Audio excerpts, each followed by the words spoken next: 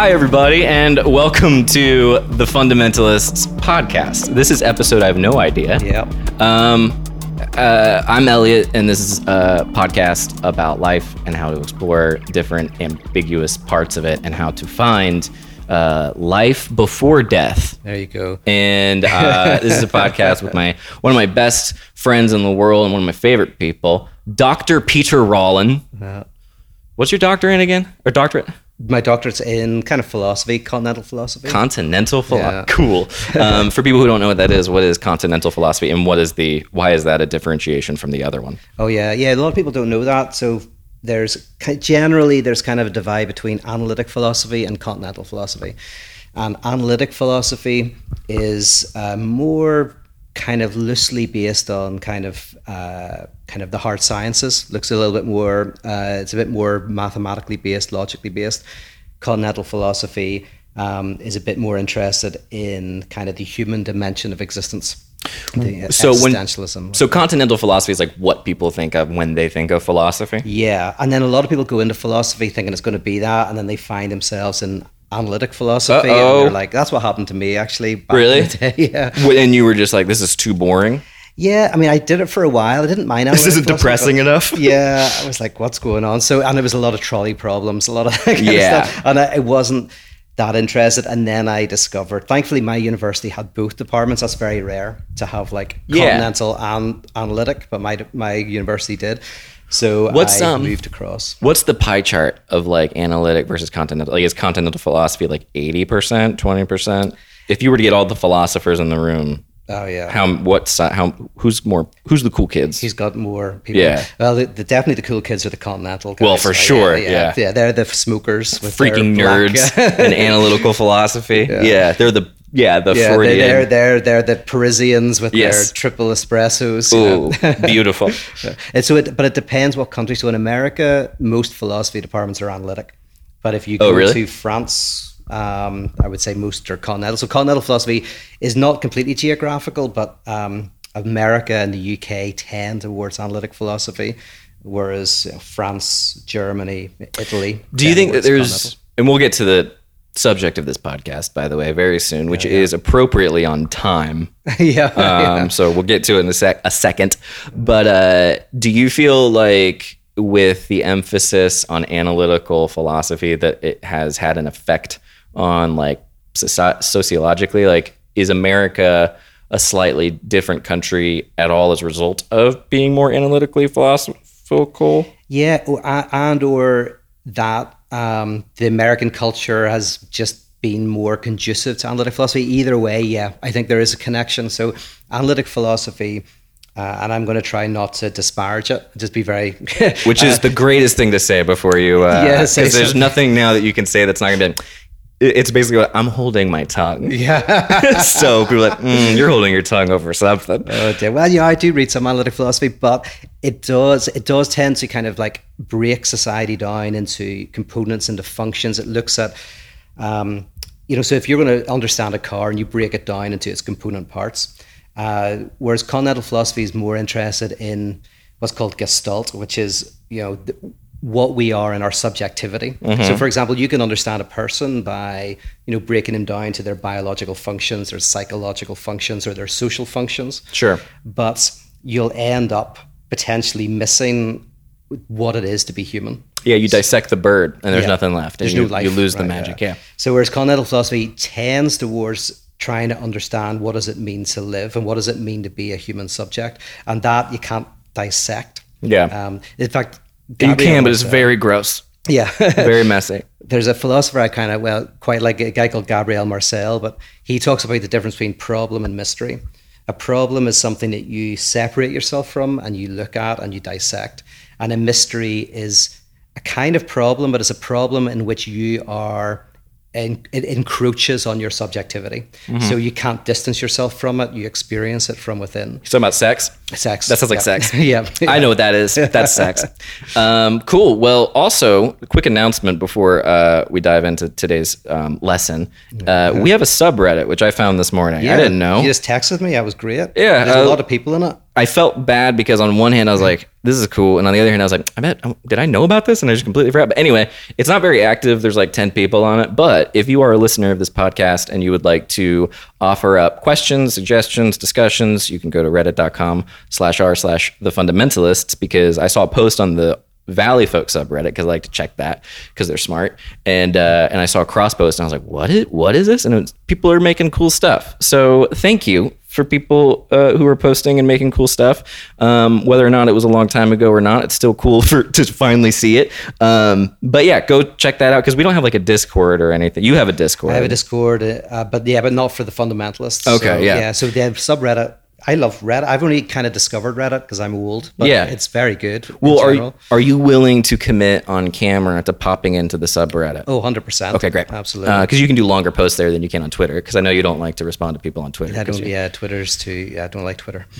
Responding on Twitter is like one of the most nihilistic things you can do, because I feel like just Twitter itself sheds a bad light on people now. I don't know why, but it's like anything that you're saying on Twitter or tweeting, I feel like it's just but I don't think there's anything, if you know about a subject, you can't say something in 180 characters or even in a string of tweets. Yep. If you know about a political thing, then you can't put it into words on Twitter. And then if you don't know enough, then you shouldn't bother as well. Like if you can make a tweet about something, I don't know. It just doesn't work. Yeah, it's true. And also, if someone's asking you a question, then you have to like take the time to really like analyze the question and be like, you're most of the time maybe asking the wrong question, and then you end up in a whole other it's a lot of energy for people to just get mad at you. But anyway,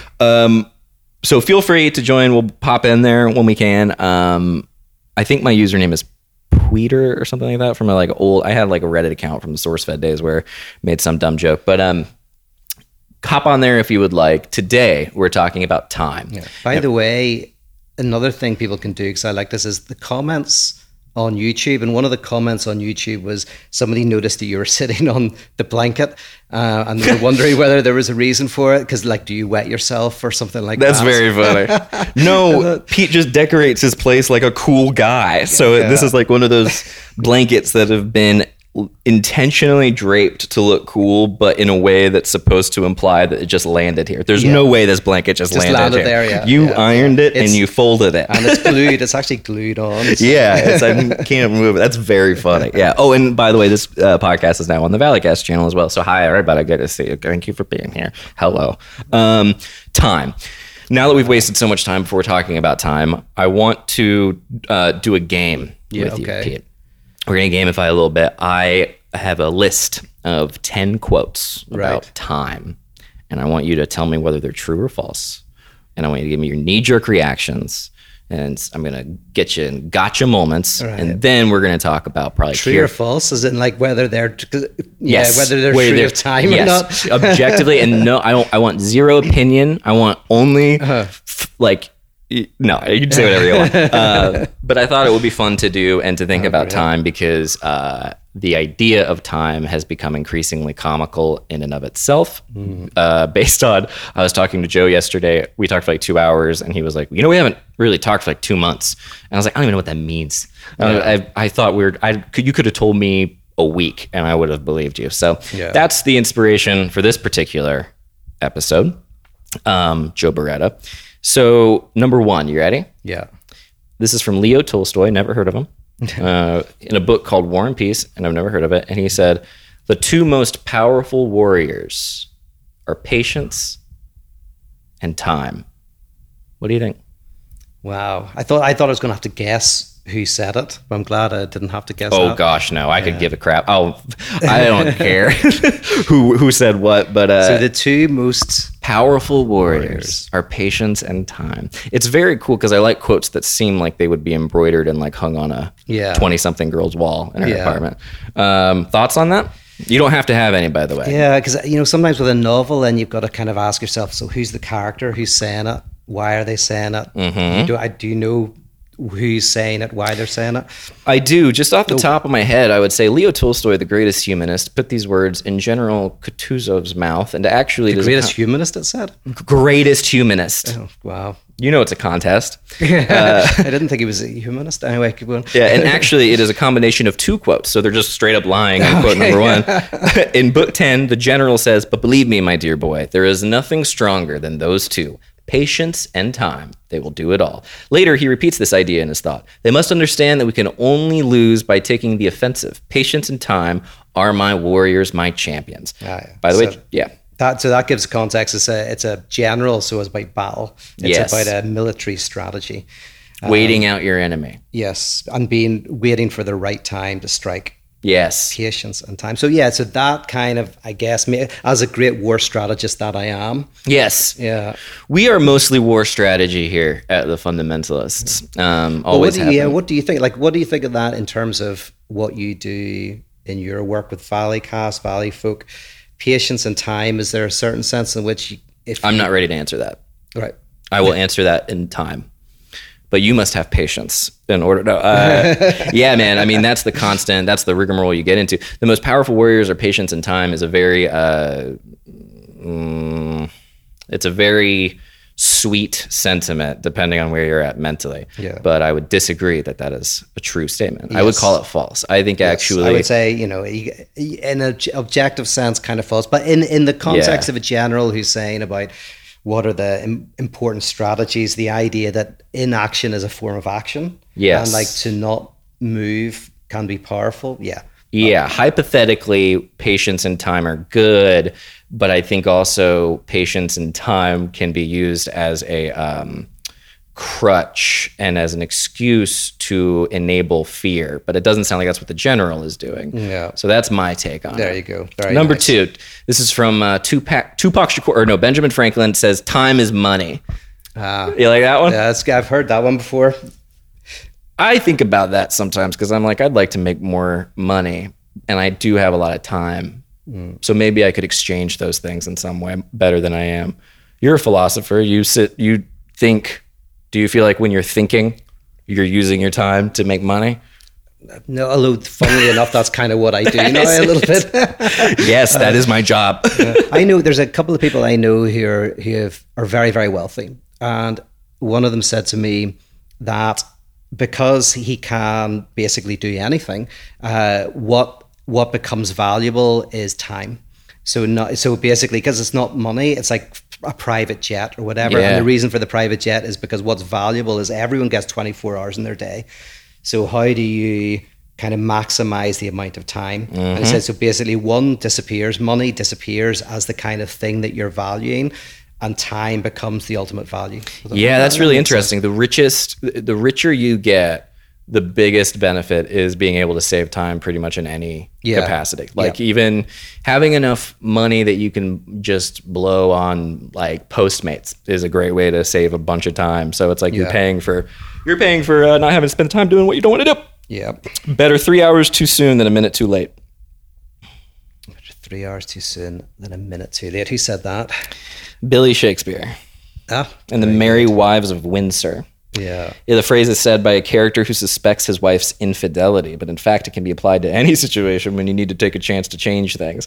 Better 3 hours too soon than a minute too late. I see. So I thought it was a quote about punctuality, but apparently it's a quote about infidelity. I get those two confused a lot, but it can be applied to any that I like more in that context than the first one. Than the warriors are time and patience. I like the better 3 hours too soon than a minute too late. Yeah. He had a way with words. That's Shakespeare. Dude, I mean, we talked about it a little bit, but that Upstart Crow play is so good with David Mitchell. Oh, yeah. I want to see that. I wonder if they'll put it on the TV or something. Maybe, it's done now, obviously. Lost time is never found again. That's another one from Benjamin Franklin. I don't think you can really disagree with that. It's fine. They're not really this isn't too meaty. The only thing about that, lost time can never be found again. That's all about kind of like just pithy sayings. But there is maybe we'll talk about this, but the idea that you can actually redeem the past. So if you meet somebody, for example, in the present, it doesn't just transform your present or your future, but it can also change the past, so the past becomes a kind of waiting for them. Or even in psychoanalysis, there's a certain weird sense in which you don't literally change the past, but you can kind of go back into the past and reinterpret it and change it. So, man, dude, I've been on one about this crap lately, because it's so the simulation stuff and the weirdness that's happening right now across the board is so interesting in terms of like what reality is. And with past stuff, it really does seem like the past does change, and depending on what you do with your present, and it becomes like like you said, like you can look back on things and be like, it's why people always say like, I'm so thankful for that, because if that hadn't happened, this wouldn't have happened and I wouldn't be here. And I say that in a mocking voice, but I wholeheartedly agree with it. So yeah, I like that. Yeah. I like Lost Time is Never Found Again in the sense that it's Benjamin Franklin was wrong. You can't keep today's hour for tomorrow. We all know this is about the Lost Time is Never Found Again quote. He says, the article says, you can't keep today's hour for tomorrow. We all know that, but still tend to procrastinate. Benjamin Franklin warns that time is a scarce resource, and if it's wasted, it cannot be recovered later. This is why mindful planning and work on productivity are so important. Is this from your like self-help book? Might as well be, dude. Yeah. This is all self-helpy. Time is the most valuable thing a man can spend. We were just talking about that. You covered that. Well, okay, so before you said it, Theophrastus said it. Do you know who that is? No, Phrastus. Okay. No. Ancient Greek philosophy. It's known by its combination of merely theoretical thoughts and practical approach. Theophrastus understood time as an accident of motion that cannot be stopped or reversed, and he said that waste of time is the most extravagant and costly of all expenses. No. Yeah, but it's so fun. Time is the wisest counselor of all. That's fine, whatever. Unless you jump in if you have thoughts. I got one that I don't know who said it, but I heard someone say that the days are long, but the years are short. I wonder if we'll get to that. The days are long, but the years are short. Yeah. And that's really good. Yeah, I like that. Like that's one of these are all kind of in context, but that one just captured something I thought was really interesting, because the days are long, but the years are short. Yeah, isn't that crazy? Yeah. Ugh, it's such a mind freak. The key is not in spending time, but in investing it. I like that. That's nice. Yeah. I'll put that in my pocket. The key is not in spending time, but is investing it. Mm-hmm. Just one of those things. Change this word. Think of it this way. It is the time you have wasted for your rose that makes your rose so important. You got anything there? Oh, that's quite good. I like that. It's the time that you've wasted on your rose that makes your rose so important. Yeah, that's good. It's partly looking at the idea that it's the investment in something that gives it a certain value, excessive value. The sacrifice, as Todd McGowan. Yep. We used to mention Todd McGowan's book, Capitalism and Desire, about 4 times a podcast. We don't do it as much anymore, but for those who are interested in reading, I think it's really great. It's a very good book. I showed Grace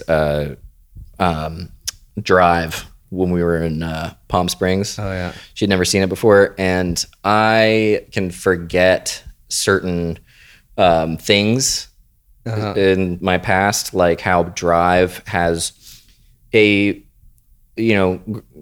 funny girl. Grace is funny girl. Drive is such a fun movie when you're a dude in your 20s and you're like, hell yeah, like Ryan Gosling is so cool. But rewatching it, there's so much dead air between him and Carey Mulligan where they're just staring at each other. Do you remember that part of the movie? It's all of the first half of the movie. They stare at each other in total silence, and it was cracking Grace up and making me like, in my like boyish sense, was like, don't make fun of my toys. Like, this is a cool movie. And then I was like, she doesn't know what's coming. It's going to get super intense. And then I also forgot that she doesn't like violent movies at all. And so I was like, oh, it's going to get so good. She's going to love it. We're going to just have a great time. And then that scene happens and all people are getting shot. And I was like, oh, and she's just, all of a sudden I look over and she's like hiding under the blanket and she's like, nope. And I was like, okay, well, we're not going to be able to watch it. But anyway, in the movie Drive, in that elevator scene, it's referenced in Capitalism and Desire. And we were talking about that a little bit because I was like, the whole idea of that scene in the elevator in Drive, I guess, is that he he's stayed the same as a character, but Carey Mulligan's character for the first time is seeing his dark side and seeing his like ravenous violence, and it sort of alters her horizon or something like that. I don't know if you remember enough of what Tommy Gunn talks about, but anyway, I was thinking about that with the sacrifice stuff and how like you sacrifice for an iPhone and you do it in such a way that you don't think about how it came into fruition because you can mentally like separate it from it. And I was thinking about that idea of like sacrifice gives something value across the board. So that would make sense that sacrifice.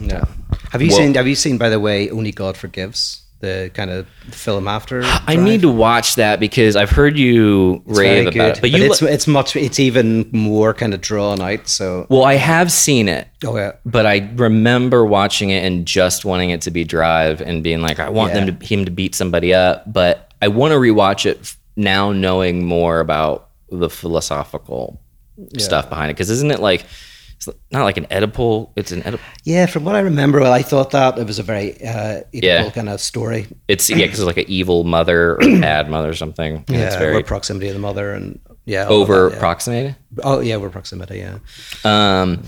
So that was Antoine de Saint-Exupéry, The Little Prince. I don't know. I'm so bad at pronouncing French names. Me too. This is the final one. You ready? Okay, give it.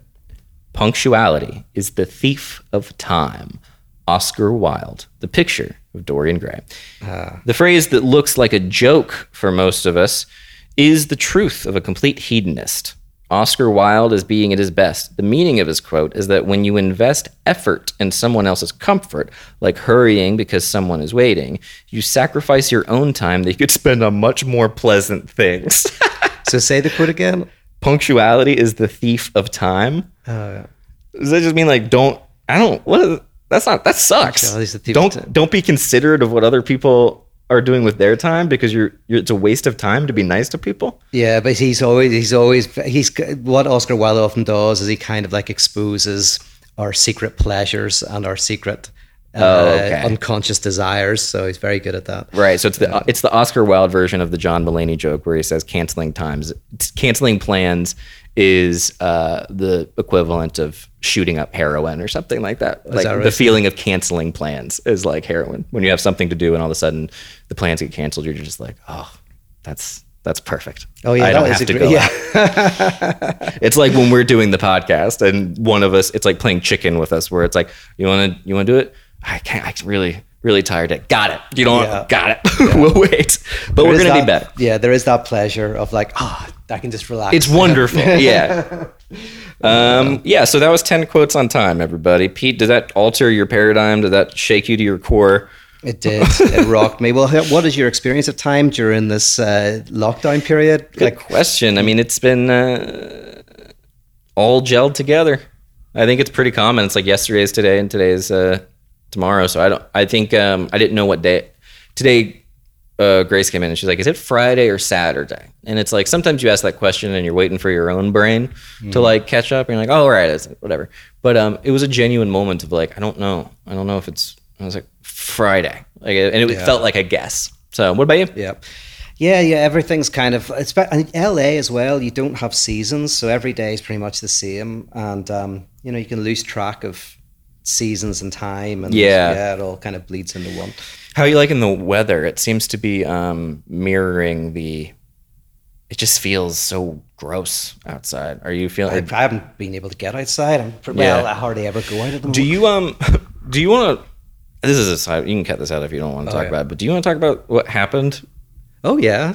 I would love just to do a quick story time. So we're going to do an intermission with story time. And because I was in, re-quarantined in Palm Springs last weekend, and me and Pete and our buddy Curtis did a Zoom hang, and you told us a story. What happened? Yeah, Pete? So basically not much exciting stuff's going on in my life, but there's a food truck across the road. So I go over to the food truck to get something to eat, and because you can't order from the food truck at the moment, you have to use a mobile phone, and I had to download something, and there was a guy, and he was like just 5 feet away from me, and he was mumbling at me, and he was swearing at me, and he was telling me to leave. And he was a tough looking guy, But I just, I was too busy on the phone, so I was kind of ignoring it. But I knew he was there. Big guy? Not really, but same height as me, but very stocky. Sinewy and just ready to rock. Yeah. Like he looked like he's been through a few fights, Yeah, like he'll... So, but I'm like, oh, listen, it'll be fine. It's only 6:00 at night, whatever, it'll be fine.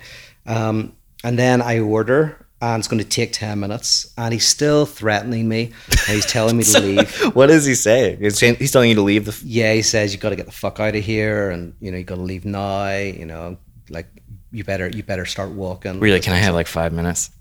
Can you just give me 5 minutes? I'm just waiting for my food. Well, that's what I said. I said, listen, I'm just getting the food, like so. Oh, did you really? Yeah. Just like, man.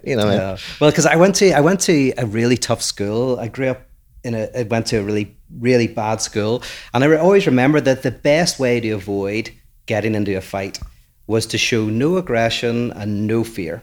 Just like literally none of it. So nothing like aggressive, but also zero anxiety, zero fear. So I was just looking at him, and I didn't feel worried anyway. It was like it was middle of, it wasn't late at night. Yeah. But I was going like, yeah, I'll just be nice, look him in the eyes, just go out waiting for my food.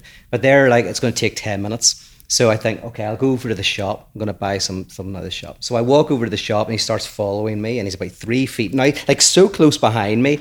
And so I walk very slowly to make sure he knows that I know he's there. And I go to the shop, and he doesn't come in. He waits outside.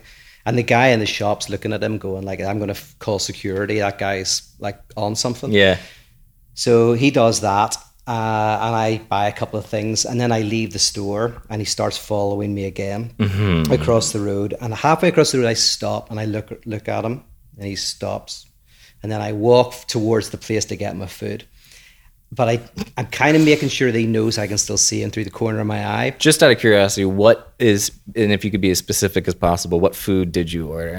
I ordered, I think it was brisket, brisket thing. You're not gonna walk away from that. No, I'm not gonna walk away from that. So, but I kind of like decide, okay, I'm not going to turn my back, so I better turn to face him and just confront him. So I turn to face him, I confront him, just go like, listen, mate. Hey, bully. Yeah. It's all cool. Just getting some food. But then you're very myopic. So I'm looking him in the eyes, and then I glance at his hand, and in his right hand, he's carrying a saw blade. Yeah. Like, there it is. It's not just a blade, like it's a saw blade. It's 8 inches serrated blade. Yeah. So it's funny. It's just like, okay. So it's going, okay. I just look at him and nod, give him the man nod, and then just... We are respectable gentlemen. Yeah. This has been a pleasant exchange. Thank you, sir. Thank you very much, sir. And then I decide I start walking across the road, just very slowly. It's as if I'm just passing him back to the shop. But as I'm walking, I notice the guy's locked the door because he's seen all of this, the guy in the shop. So I'm walking towards this shop door of this guy about 5 feet behind me with an 8-inch serrated blade. And I'm like, that door's locked. The guy's locked the door, looking out like this. That's one of your least favorite doors to come across at a time like that. But I'm wearing this cardigan, thick cardigan. So I just very casually take it off and very casually wrap it around my arm. And I said this to you when we were talking, that is the street smartest thing I've ever heard of in my life. And I wouldn't even have thought to do that. Not in a million years would I think, wrap your clothing around your arm so you can use it as like a defense. That's pretty smart, man. So you were able to keep your cool. Sounds like really well. Oh, well, thank you. Yeah, I kind of like, if you start running, it's like a dog or something. Like if a dog starts chasing you when you start running, it's like, it's doing everything as if everything's totally normal. When a guy with an 8-inch serrated blade 5 feet behind is not normal, but you have to pretend it is. Yeah, and think about the fear that's going around right now, just of seeing someone not social distancing and not wearing a mask. Like that alone is like, oh, I don't know. Or if you see like a crowded party in like a TV or TV show or movie or something, you're like, wow, that's like crazy. All those people together in that space now. But you, a philosopher living in downtown Los Angeles, left your apartment. Went down to get food out of a food truck, were almost murdered, and still had the ability to be like, it's fine. Yeah. I did worry. The first worry was, this is going to be a long night. Because this is going to be a long night. Because I was imagining being in hospital, and I was like, oh, that's going to be all night. Last place you want to go. Oh yeah. I want to get my food and go to bed. But the lovely thing is, the guy unlocked the door as I was getting very close to it, and let me in, and then closed the door, relocked it. And at this point, a couple of security guys came around here, just kind of like patrol the area. They don't have weapons, but I don't think so. Really, but they're enough to, yeah. But it's like, keep your distance, man. But, so they talked to him, and I was able to run over and get my food. It's such a funny image to just, you got to get your brisket, and then you're meeting this guy head on with eye contact, keeping your composure. But then when it's all said and done, it's just so funny to imagine you in the elevator by yourself, back up to your apartment, holding a plastic bag with brisket in it, and then crawling into bed and watching TV and having just brisket on your belly, and like having lived another day. The brisket never tasted better. Yeah, just the warrior returns home with his kill. Anyway, that was that's a fun. I'm glad you're okay, because it's cool that you were able to handle yourself as well as you did, because I don't know that I could have been able to do it. So back to time. Yes, I have a thought on time. So here's something that Søren Kierkegaard said, which I thought was interesting. I was reading him a few weeks ago, and hopefully I can do him justice, because this is only a small part of the book. But he talks about time, and he says that human beings don't live in time. Actually, we weirdly are not in time in the same way as other things. We actually live between time and eternity. We live in this weird space in between. So I thought I'd say a couple of things about that, see where it goes. That's already, everything you just said is already better than all those stupid quotes, but maybe the quotes will get us quicks. Yeah. So he says, right, so time, what is time? That's a difficult question. What is time? And I suppose maybe a physicist would say time is entropy. So that's basically it. The flow of time is the flow of entropy. And so a rock experiences time, it's in time, and over millions of years it gradually dissolves or whatever, right? Animals are in time. So what does Kierkegaard mean by when he says that human beings aren't in time? What he means by that is we're in history, and history isn't fully in time. So history, I think what he says basically, well, if time is entropy, and then eternity, if we define eternity as a singularity in which every potentiality exists simultaneously, right?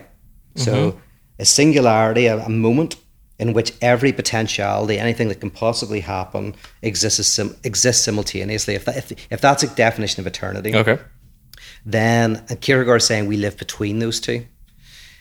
Eternity is what breaks into time and makes us what he would call temporal, but not in time. It makes us kind of out of joint with time. So and the reason why is because punctuality is the thief of time. There you go. Thanks, everybody.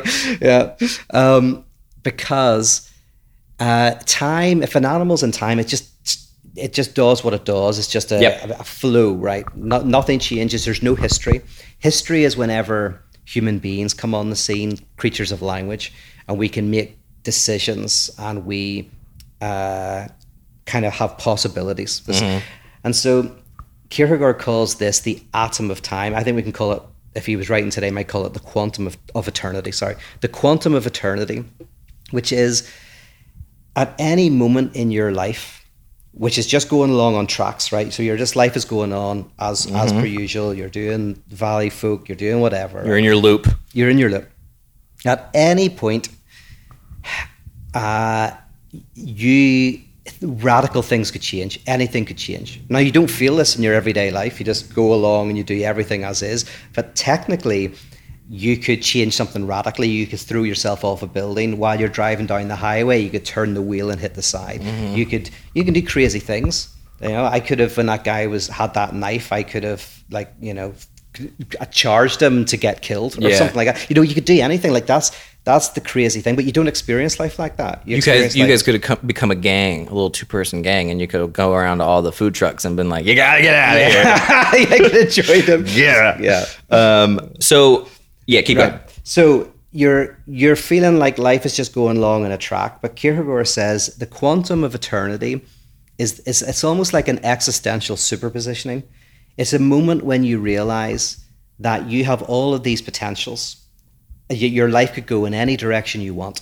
You could do anything. You could end a relationship. You could end your work. You could kill yourself. You could, do whatever, right? Yeah. There's like just an infinite variety. When there is a in the absence of nothing, there is the possibility of anything. And so at any given moment, you could do anything to alter.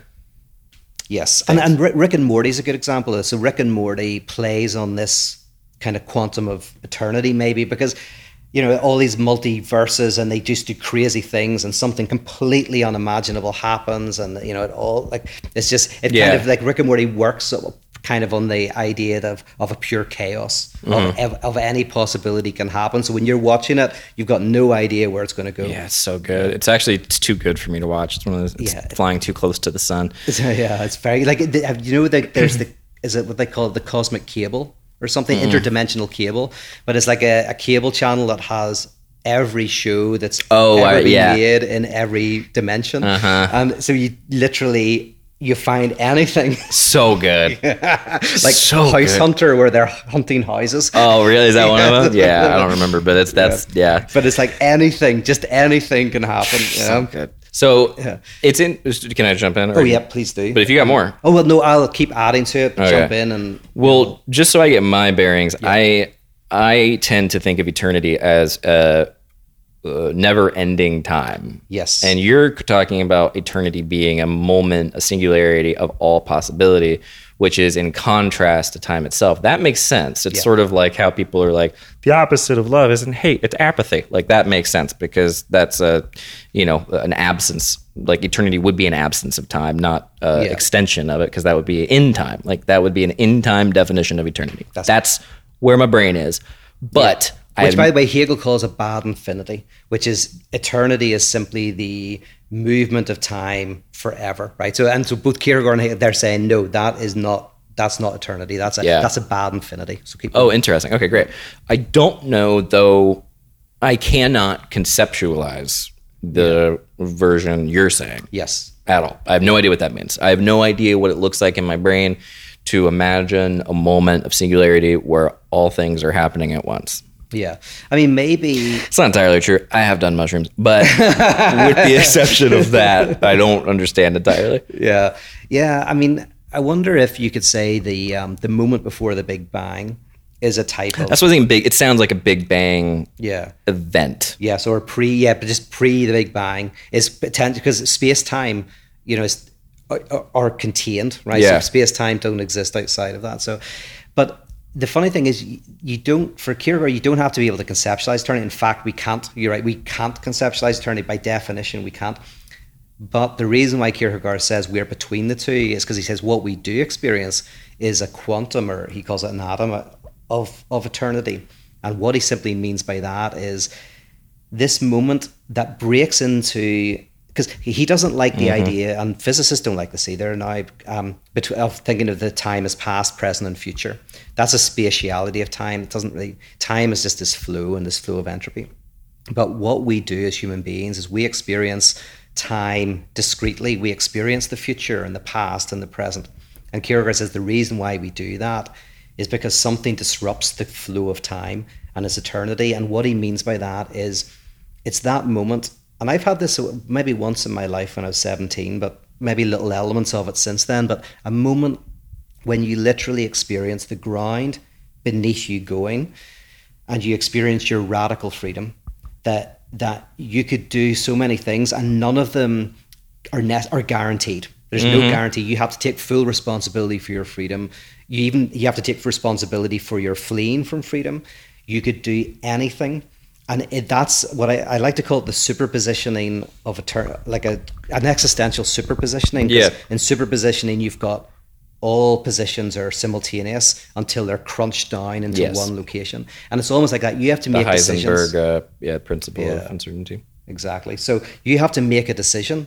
You have to decide. Schrodinger's cat. That's what I'm thinking of. Oh, yeah, Schrodinger's cat, yeah. Where the cat is technically, until you look at the cat, it's neither alive nor dead, or both alive and dead. I think I have a joke from forever ago. I think I remember that. Yeah, it was like Schrodinger's cat is it's when you take it's an experiment where you take a cat and you put it in a box and you shut the box, and then the cat can exist in multiple places, but depending on where it is defined by when you open it up and you find out that God isn't real. It was very dumb. It was like one of my first attempts at a stand-up philosophy joke. But anyway, yeah. I was your biggest fan with your stand-up philosophy jokes, but they probably weren't the most popular. Yes, biggest fan, not getting only laughs. Fan as well. Mm-hmm. Yeah, and thank you. But anyway, so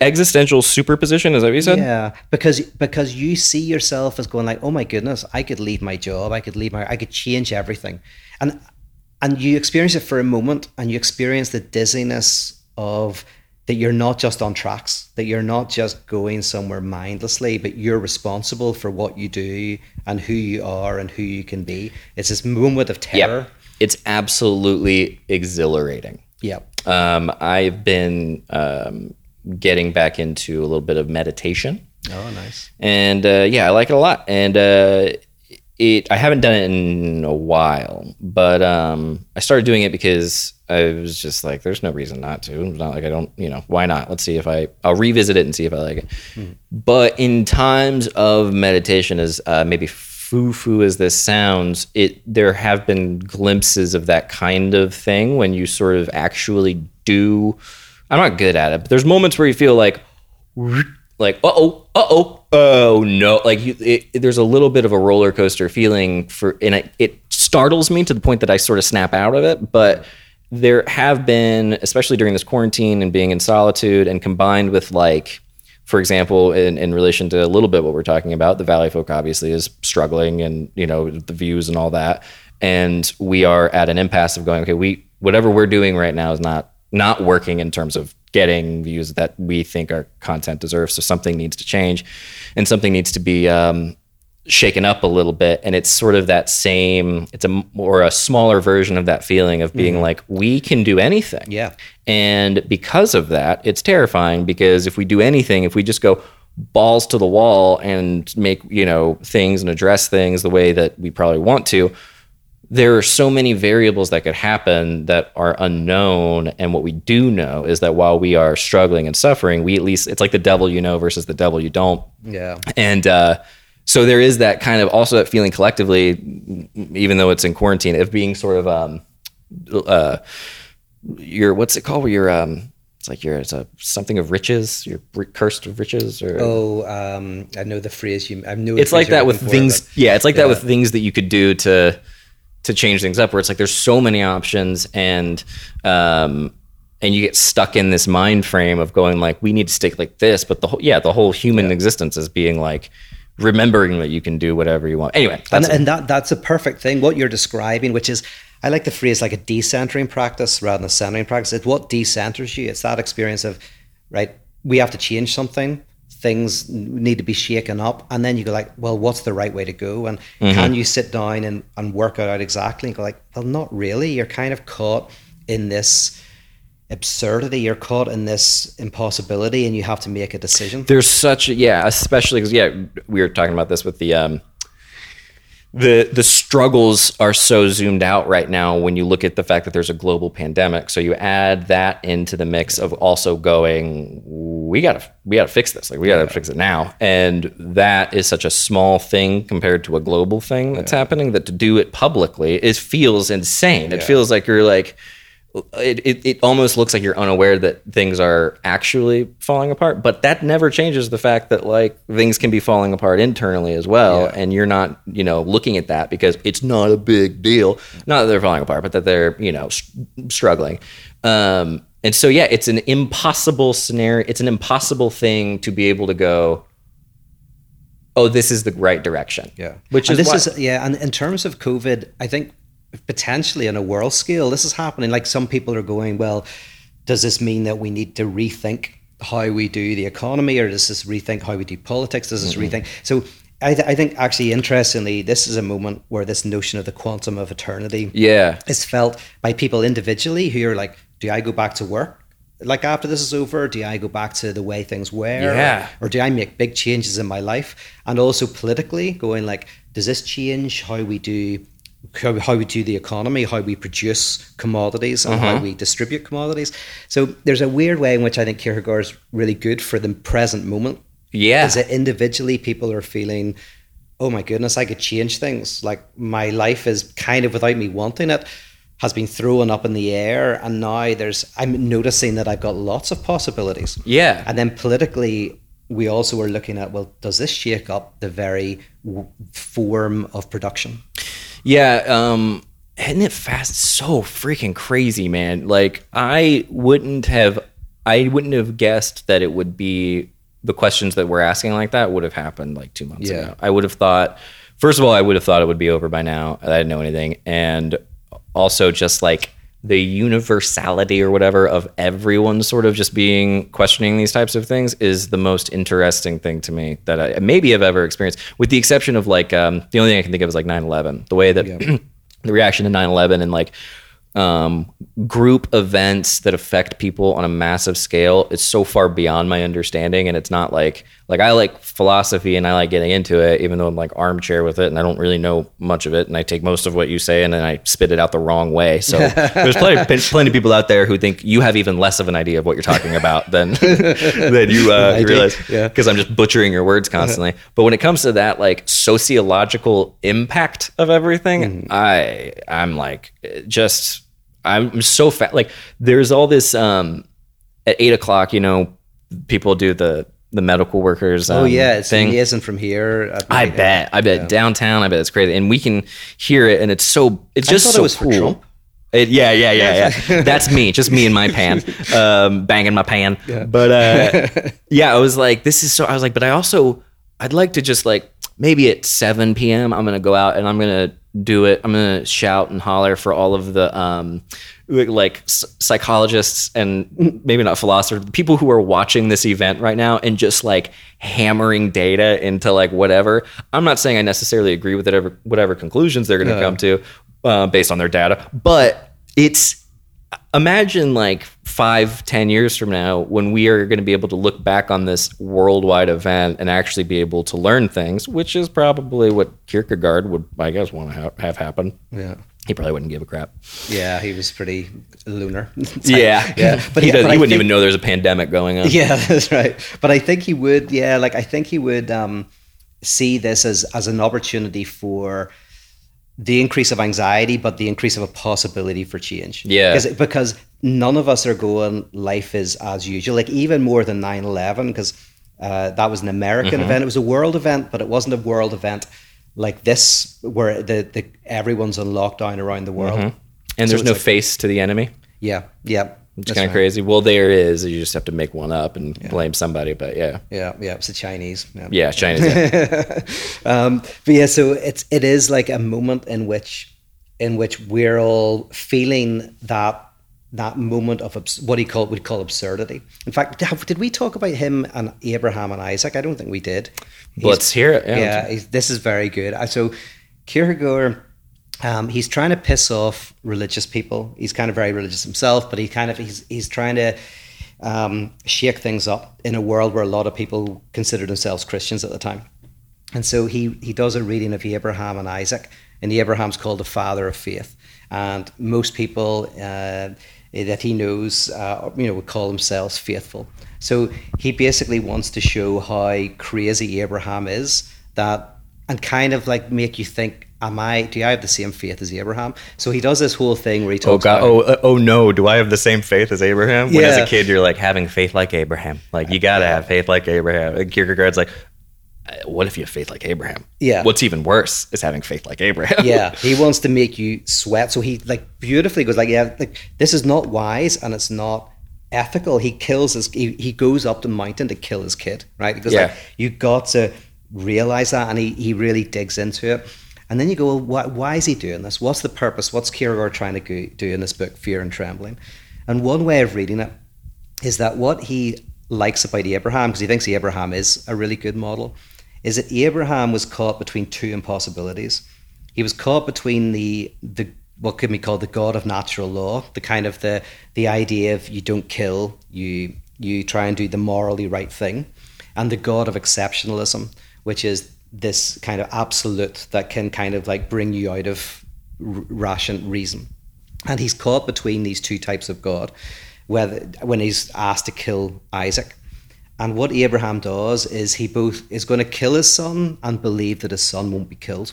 So Abraham basically, through sheer force of will, is able to hold an absurdity in his psyche. So he's saying, so in his mind, he's going to go up on that hill, kill Isaac, or what's the alternative? No alternative. He's going to kill Isaac, and Isaac won't be killed. Oh, I see. Yeah. Like he's going to have such quote unquote faith that he will stab his son to death, and then his son's going to pop back up.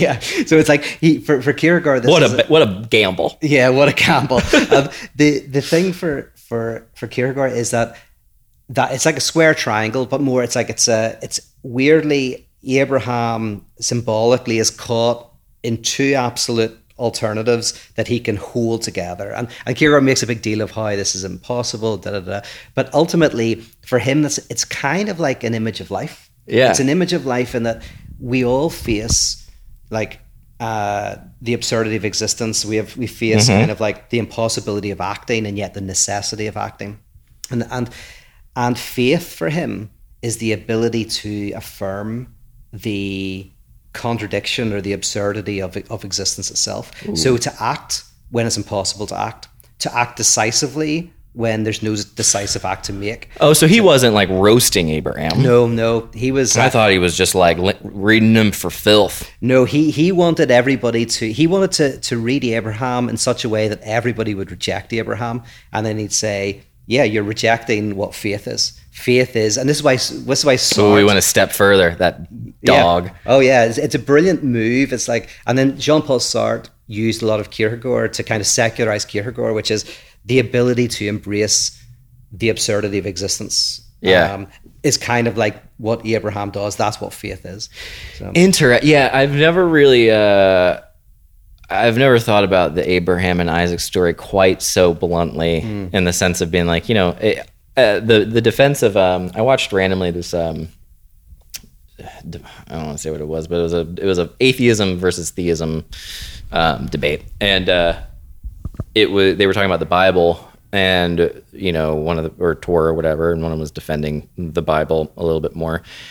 And one of the common defenses of the Bible is like, well, it was written for the time of that culture, like it was written for that the socioeconomic world. And so when people say, well, what about this verse? It says this. It's like, oh, we have to remember it was a separate time, which is kind of contradictory, because you're like, also, though, it's a separate time, so you have to give that caveat, but also it's inerrant and completely perfect, blah, blah.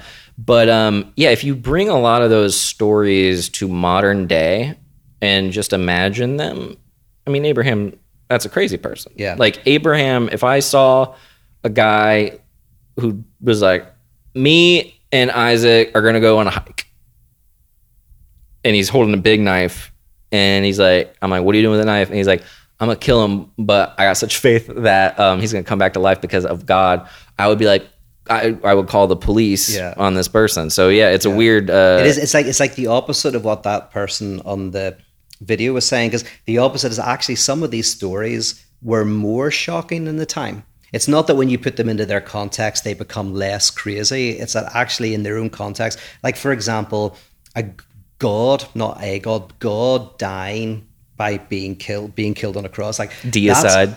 That's an absurdist notion at the time. That wasn't like, oh well, at the time everybody would think like that. It's like, no, it's completely crazy. And so someone like Kierkegaard and Hegel, they take that seriously, in that they think there's something really interesting philosophically going on. Yeah. So the Abraham and Isaac thing is a good example. Kierkegaard's the founder of existentialism, and he finds it on Abraham. Yeah. So it's a weirdly kind of existentialism, very connected to. Well, you're one of the first things that caught my attention with you was when you did that talk at like Fuller or something like that. But it was all basically based on the moment during the crucifixion where Jesus says, why God have you forsaken me? Yeah. And I had never, until you brought it up, thought about that in terms of being like, oh yeah, like he is being like, that's not a, I was raised to believe that Christ saying that was like a lamenting a rhetorical question or something like that. But when you look at it as in a literal sense, and you look at the idea of like, take him at face value and imagine that, yeah, God is betraying his son. That's a little bit crazier. Like it does make it a little nuttier. Did you say that though? Am I attributing it to else? I mean, so yeah, definitely. Like I think I'm very interested, in that cry. That cry is similar to what Kierkegaard does with the Abraham and Isaac, is what Hegel does with that cry. It's like, what's Hegel? Okay, that you got it from Hegel. Yeah. So you are kind of working with him. It's like you've got to first of all understand the craziness of it, and then see if it's got anything interesting to say. Yeah. And for Kierkegaard, he built an entire philosophy of the absurdity of Abraham and Isaac, which say developed into Jean-Paul Sartre, into Heidegger, and so it kind of became very, very influential. We're an amazing species, man. Yeah. We can just sit around and be like, you ever think about it this way? And then somebody can be like, yeah, what about this? And then they become revered forever. It gives you some insight into reality in a way you never thought possible. Yeah. You're like, oh crap, I wouldn't have thought of that. Yeah. Do you believe in free will? Yeah, I mean, and the way I describe it, so the way they talk about it generally, first year philosophy is whenever you choose when you came around here to do this podcast, were you determined or did you do it freely? Mm-hmm. And then there's one way of trying to reconcile it, which is freedom is whenever you do what you're going to do, when you want to do what you would have done. Ooh, I like it. So that's called kind of negative freedom, where if you want to escape from a prison and you can't, you're not free. But if you want to stay in the prison, then you are free. Yeah. But I think that's so funny. Yeah, so that's the kind of least bad way of trying to reconcile. Except that the better way of thinking about it, I think, is like when Jean-Paul Sartre says we are condemned to freedom. I don't think he's not talking about that we do free acts. Acts are always in the chain of cause and effect. It's that we are freedom. It's not that we do free acts. We are the explosion of freedom in the universe.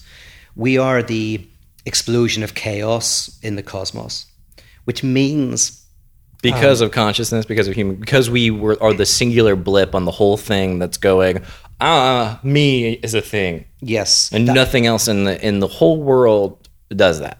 Yeah. In the history of time that we know of. Yeah, self-consciousness, yes, consciousness of its consciousness. Yeah, now, and then maybe there's a few animals that can do it to some extent, but like we're obviously the most self-conscious beings we know. But consciousness is that awareness that you're talking about. That is the result of basically what Kierkegaard's talking about with the Abraham. It's like the coming together of a contradiction in reality itself produces a gap. It produces a lack, and that's all. Self-consciousness is a lack. It's a gap. That results from a non-at-oneness of the universe. So hence we are the universe's chaos expressed at its highest level to date. Right? We're the thing that the universe says, I don't know what happened with that one. Yeah, we're the species that the universe as a whole is like, boy, that popped out of nowhere. Should have seen that one coming. Yeah, we're the mess of the universe to the highest degree. Yeah, there's higher to go, but like that we know of. Yeah, we're the dirty stepchildren of the universe. Yeah, because there is an antagonism in reality, and which is what you see in physics with wave particle duality. And then there's an antagonism in biological reality, which is evolution, which is the non-at-oneness of biological organisms. And then there is the non-at-oneness of consciousness, which is the unconscious. So each of these is like just a development of chaos to a higher level. So I would say that's what I mean by freedom. When I say that we are free, I don't mean we have free acts. I mean that we are freedom. We are free. Yeah. We are free. Yeah. Nothing you do is free, but you are the explosion of freedom. In the sense, you're saying that it is freedom to have the knowledge of the contradictions that are inherent in things. Whereas if without that freedom, a slave, a more enslaved existence would be one in which you are sort of stuck in the present time without any, and your entire existence is only cause and effect, and you are hungry, you eat. Dog hungry, dog get food.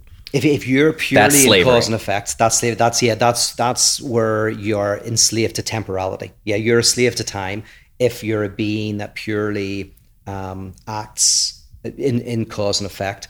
And then we talked about this, I think, in one of the podcasts where Immanuel Kant talked about how into the world comes this categorical imperative, something that is a demand that says no matter what you want to do, no matter how much you desire to do it, you should not do something. It comes in as a prohibition that's like that basically short circuits temporality, or short circuits time, and that short circuiting is freedom. It's like you poured a lot into my brain right there, and some of it fell out. It got a little overflowed. But I like.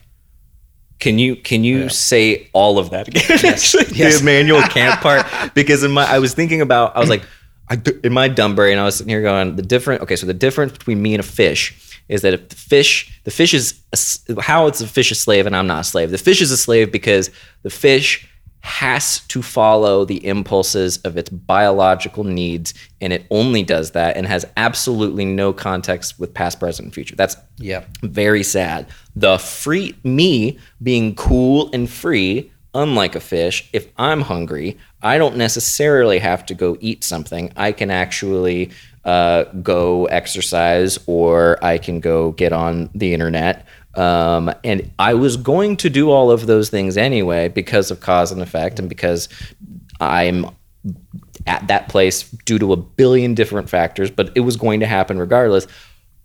But the fact that it's not dictated solely by what I need and I'm aware of it is the freedom.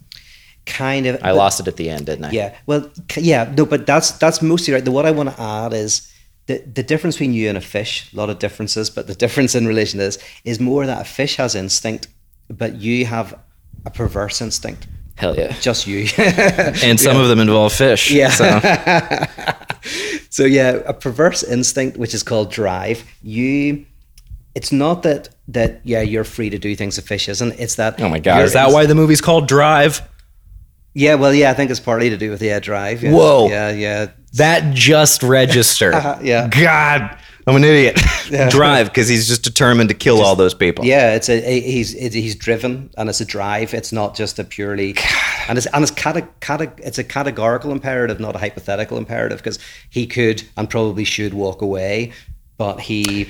Yeah, I texted you and Curtis when I was watching with Grace because she kept making fun of it. I know, I thought it was very funny. Yeah, every time Ryan Gosling was driving, she wouldn't say anything for the most part, but she would just stop and slowly stare at me. And I would look over and she'd go, "He's doing it. He's driving. Look at that. There he goes again." And then he'd be breaking into the car or whatever, and she's like, What do you think he's gonna do?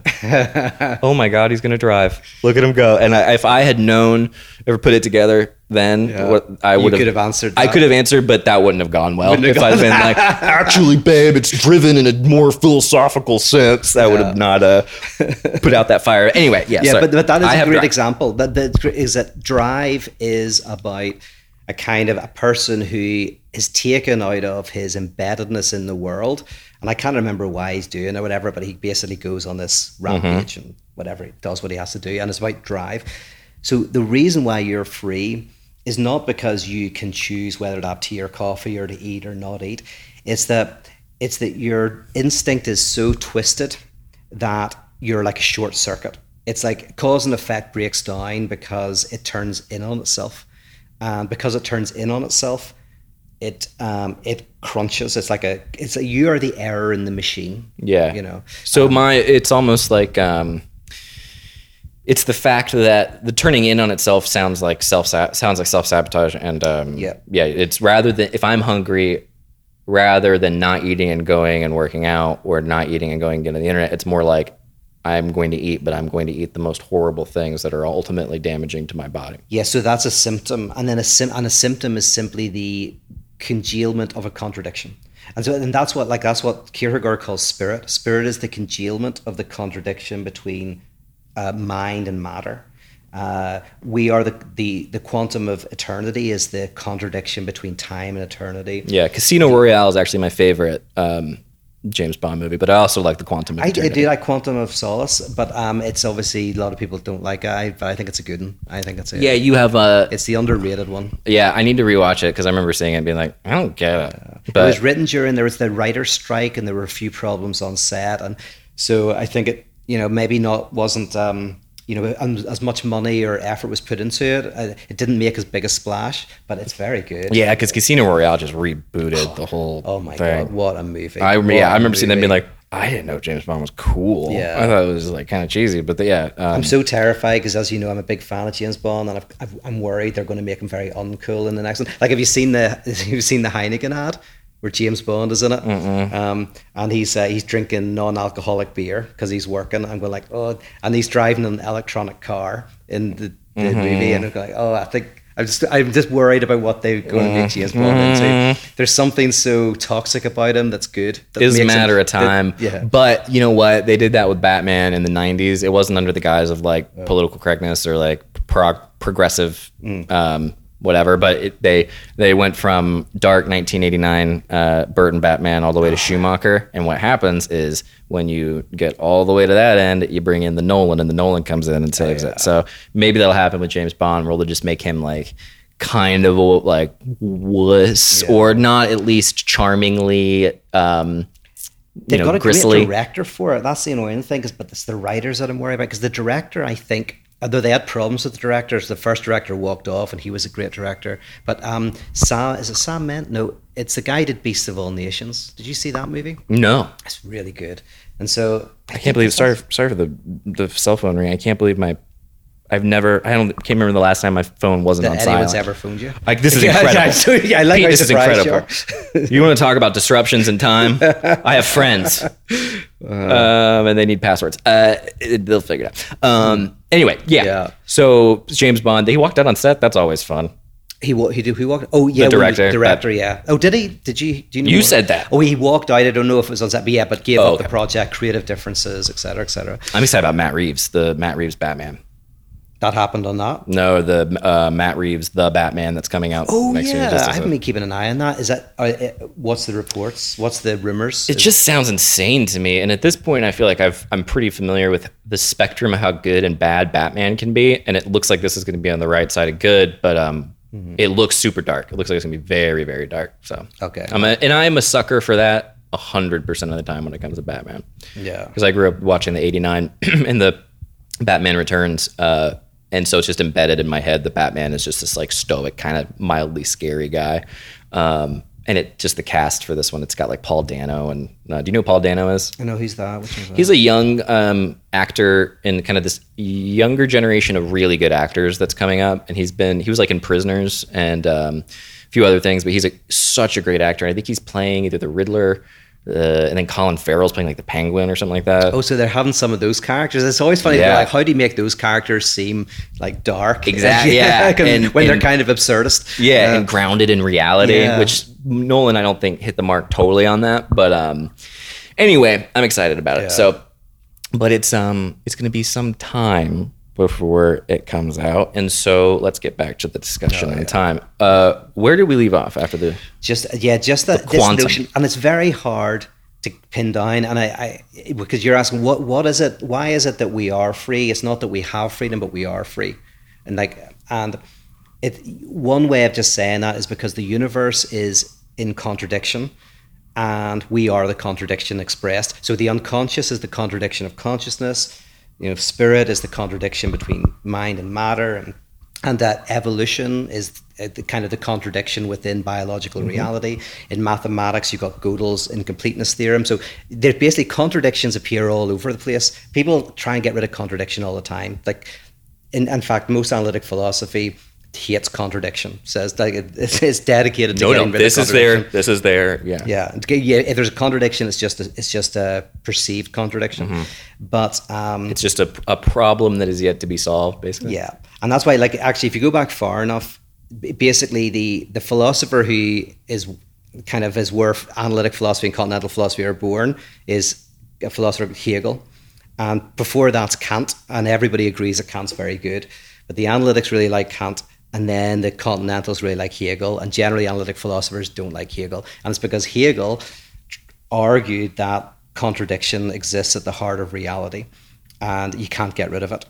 And if that's the case, if contradiction exists at the heart of reality, then there is freedom, just not in the sense of intentionality wise, but just that is what, the contradiction is the kind of the breakdown of cause and effect. It's why at the heart of the contradiction, at the heart of much comedy is improv, where there's a possibility for an endless possibility of things that can happen. So it creates a very exciting environment for people to watch because you don't know what's going to happen. So there is a sense of freedom and a vicarious enjoyment. That's very true, because that was total bullshit, but it sounded good. It sounded good, and it is, because the improv stuff that I've seen, I know Joe, your friend, my friend as well. I'd like to see Joe more. I know. Invite him around. Me too. Yeah. So I want to be able to consider him my friend. Yes. Is that improv is dialectic. It is about, I say something and then you bounce off and go like to almost an opposite extreme. Yeah. And then it bounces, and so it's not about this smooth cause and effect. Like, it's ruptured.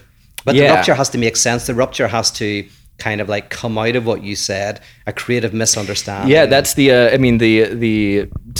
to play fun with the metaphor. It's like yes and would be like the enlightening awakening point for people when people do improv. It's the first thing you learn about, and yes and is basically taking it's cause and effect in real time. Yeah. And people who sometimes when they're starting improv think that you're supposed to be like, yes, and this, but it is a idea where you affirm what has happened. It's more like yes, no. It's more like or either or. It's more yeah. It's like yes, and not only that, but also this, and then you just boom, boom, boom, boom, and it's very cool.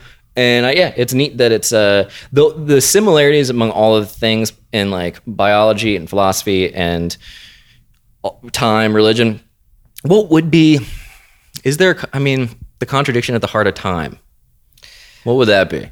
So that for me is right. What does it look like in practice? So the contradiction in time for Kierkegaard, he says it is. He calls it the atom of eternity, and the reason why he calls it that is because if eternity is every possibility simultaneously in a singularity, then the atom of eternity is when you, in your everyday life, have a moment in which you experience the radical, infinite possibilities of what you can do within the frame of yourself, right? Yeah. So it's the moment where you go, and I had this when I was 17, because there was an experience I had where I suddenly was like, I don't need to go to tech where I was doing computer studies. I don't need to, I don't need to have the stuff that I have. I completely lost interest in everything I was doing, everything I had. You woke up. What's that? You woke up. It was that experience of waking up, and there was no content. There was no positive. It was a pure negation. It was a pure experience of possibility. Yeah. And it's only a moment, but it's a moment that can shake you to the core and put you onto a new track. I remember my exact moment the first time that ever happened. It was like 4 years ago. And I was walking down, I remember the exact spot in North Hollywood. I was walking by myself. And I don't remember what prompted it. I don't remember what happened. I think it was maybe just like a thought. It was some kind of realization that dawned on me. And it was the first time I ever felt like there was an actual world that I could engage with of my own accord, basically. And it was like it was a sense of freedom and terror. And I remember it's such a dramatic image to talk about, but it was like I grabbed a tree and stopped for a second and just was in kind of shock and was like, oh, this I don't need it. I can do this, and it was like there, and it wasn't like the sense of, it wasn't a realization of oh, here's what I'm gonna do. Yeah. It was the realization of I'm here. This is where I'm at. And it wasn't a good time in my life, but that moment was, I think, some kind of weird shift and turn or whatever. That's it. That's exactly it. And the reason why that's the contradiction is because for Kierkegaard, you're now no longer in time, you're in temporality, you're in history. So you're in time, yes, of course, like a rock is in time, but now you are experiencing this existential superpositioning. You're experiencing a moment of pure openness to the future. That experience is the contradiction within time. Ooh, wonderful. Okay. Any takeaways? My takeaway, I love this conversation very much, Pete. It's wonderful to knock one out. Let's do another one in a couple days. But my takeaway is just, man, it's a buckling up. It's a strapping in and being like, all right, let's just freaking make the most of it. I'm in a good place in terms of mental and emotional and creative energy. Not so much in a good place in terms of the grand scheme of things and stresses in other areas, but there is a very nice feeling of what you're talking about right now with the collective anxiety also producing a bit of a excitement about the possibility of every area of life shifting in some way and slowly or when this is all done. Yeah, that's it. Like, potentially we are living, and these happen all the time, but we're living in a moment that is historical in a significant way. It's and historical in the sense of it changes the nature of how we live, and it's scary. It's just that, like, and you said, it's both terrifying and exhilarating. Yeah, to go back a little bit to the drive metaphor, which is actually a lot of people know this. It's not just because he drives a car; it's also because he actually has drive. So if you think about put that in your cap, but it's very rare in life to find out and to see firsthand that the free market capitalist system actually is perfect. And this has been that moment. And it's nice to see that people who are trying to alter the free market in some way are realizing how wrong they've been, and how, egg on their faces. I was the whole system that we're in right now, and this whole thing, and seeing it is it's like the drive thing where the system has always not been perfect, and there's always been contradictions in the way our economy is set up, and now people are going, it has failed us when it was failing us, but now we're seeing all the results of it. And that's similar in my mind to the other things in life where you wake up and nothing's really changed, and it's just your horizon opens up a little bit, and hopefully that's enough to make good change for more people.